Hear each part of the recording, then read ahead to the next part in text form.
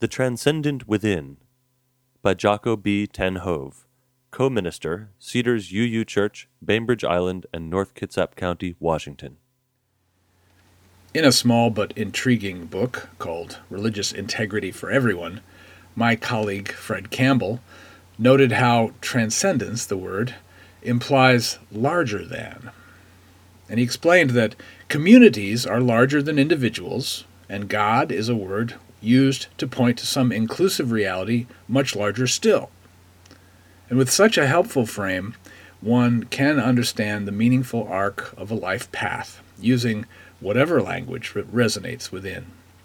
Now, perhaps you can recall early life moments when your world was enlarged. When I was a child, my parents arranged, through the American Field Service program, to have a series of foreign college students come live with us for semesters at a time in our home in suburban northern New Jersey. And I vividly remember 2 young women from Japan and Italy living in our home, but I only recall the name of Sam Elad from Cameroon in Africa, perhaps because he came back for a second stay with us. And what I remember was that Sam was a cheerful, kind, round-faced fellow with a beautiful accent who had lots of animated conversations with my mother. Every now and then he would dress up in his really colorful Cameroonian finery and go off to some event, and my young eyes would bug out of their skinny young sockets at the look of him. The Japanese exchange student also had stunningly different kinds of clothes that she would wear periodically. My eyes and my world indeed widened at the very look of these good folks. This was a formative era in my life when I began to transcend the boundaries of my own family unit and, in Fred Campbell's words, quote, participate in the larger process of creativity that permeates our universe. My worldview grew because of living day to day with folks from other cultures who were willing to step out of their worlds into mine. I knew and was known by these guest residents, and I learned a lot about their homelands. The expansive planet became much less of an abstraction for me. In a very real way, these encounters helped me to learn to transcend first myself, then my family unit, and then even my country, to understand that there was a lot more of value out there beyond my own immediate world. I then internalized that broader perspective and took to heart a wider reality shown to me through my wider relationships. I developed a sense of what I call the transcendent within, by which I mean an internalization, a psychic integration of the simple truth that life is larger than me alone. Transcendence encourages a sense of proportion that, when taken to heart, deepens both awareness and humility.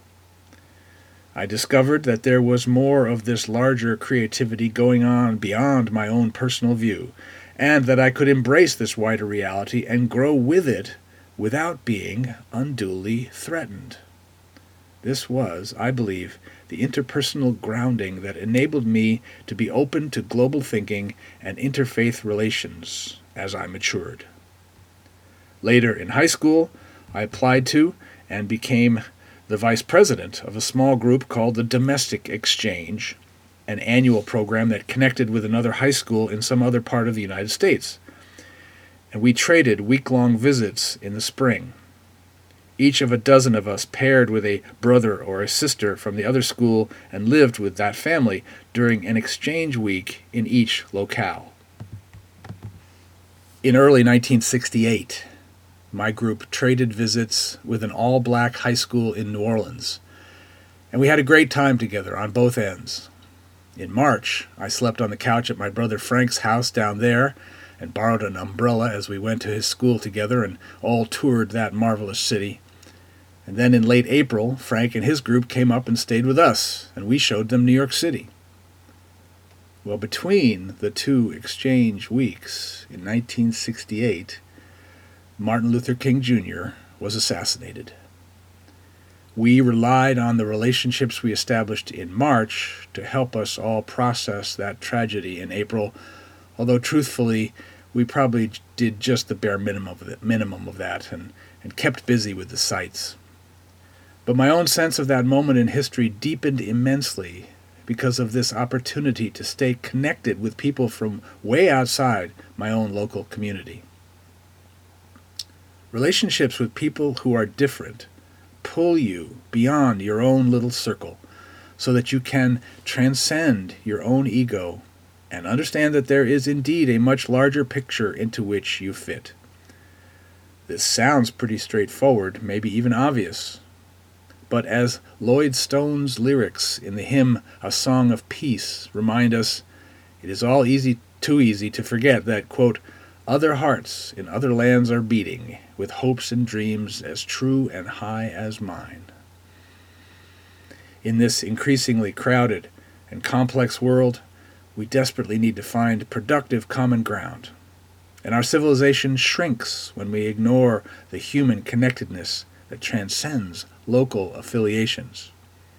I can sense incredible opportunities for leaps in human consciousness that are already emerging in this 21st century, but our too often self-absorbed, violent human nature is certainly an obstacle. I suspect that if you examine almost any strife-ridden sector of our world, including in the United States, you'll likely find conflict driven, at least in part, by the inability of some people to transcend their individuality and immediate community. Individual egos take control. Threats and insults, perceived and or real, rise up to obscure the bigger picture of our common humanity. Relationships either get severed or never existed in the first place, which exacerbates the tension and allows a sense of separation to dominate. The other, then, can be easily dismissed and even demonized. This is the familiar storyline in almost every war, large and small. And religion, of course, is frequently a large player in such a scenario. If your God is absolutely sectarian, promoting your religion's interests over others, you can be led to do horribly destructive things in the name of that individual, isolated God.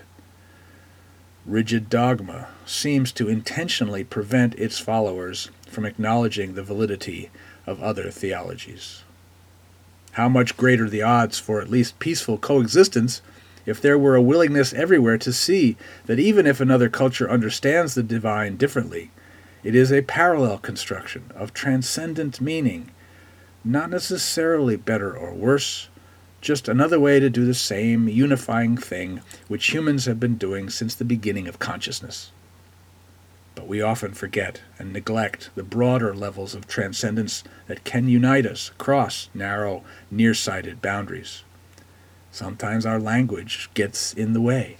The name God, for instance, is just not big enough to encompass the full, transcendent creativity of the universe. And its exclusive use just does not allow, quote, religious integrity for everyone. Fred Campbell suggests that God could usefully be replaced by transcendence. I think the ancient Hebrews had the right idea when they refused to specify any name for what is essentially ineffable, indescribable. Religious integrity for everyone points, I think, accurately toward peace. But it is, of course, the standard liberal position, open-minded and willing to meet the others halfway. How often do we get our outstretched hands slapped by those more interested in separation from and power over anyone who doesn't believe the way they do? I've done enough interfaith dancing to see that the partners most willing to share the dance floor with me are usually the least dogmatic of the pool of religious leaders out there. The diverse and often challenging music we can hear in common seems to drive away others who are only comfortable if their particular theme song is playing. How, you might well ask, can we, individual religious liberals, participate in a grand scenario toward a greater peace? Well, I have two suggestions. First of all, we must hold our own elected leaders accountable to the ideal and heritage of compromise amid diversity. Unilateral belligerence, if it was ever appropriate, is certainly an untenable activity today, and some people need help realizing this. Those of us in the U.S. can appeal to the example of our own American history. We liberals need not cede one iota of patriotic ground when we call for political proportion and peace-mongering. Our collective 21st century well-being just cannot afford the crippling costs of diplomacy that leads with a fist. Even as we might endeavor to transcend individual egos, our individual voices matter and can urge a broader perspective on leaders and neighbors alike. Find your voice and sing out a song of peace for lands afar and mine. Cross-cultural collaboration is demanding, but we can see all too clearly what the alternative brings. And secondly, let me suggest that the spiritual spaciousness of our broader religious landscape is a reflection of the spiritual spaciousness inside each of us. Do you feel like you have enough room inside you to at least acknowledge other religious perspectives that do not come easily or naturally to you? Can you take to heart the diversity within your own local groups, let alone the growing diversity in your region and the country, the planet? This is a 21st century challenge before us, to internalize our vaunted principles so they are more than lip service, so that they are modeled by our consistent behavior that bespeaks peace. To the extent that we can move our culture forward in ways that honor the individual, but also transcend our very human egos and seek commonality, we will be ambassadors of peace, locally and globally. Take a deep breath. And another. And imagine that with each such breath, you can intentionally expand your inner boundaries and create a growing capacity for spiritual spaciousness, an internal engine of loving spirit that contributes your life energy to the greater goal of peace for their land and for mine. The circle of mutual creativity grows with our increasing centeredness. As we both locate ourselves in the larger transcendence of an interconnected world and take that experience to heart. Let us strive to be as aware of our transcendence as that noble Buddhist monk ordering a hot dog who said, "Make me one with everything." Let our next steps bring us closer to each other and to the goal of religious integrity for everyone. Thank you.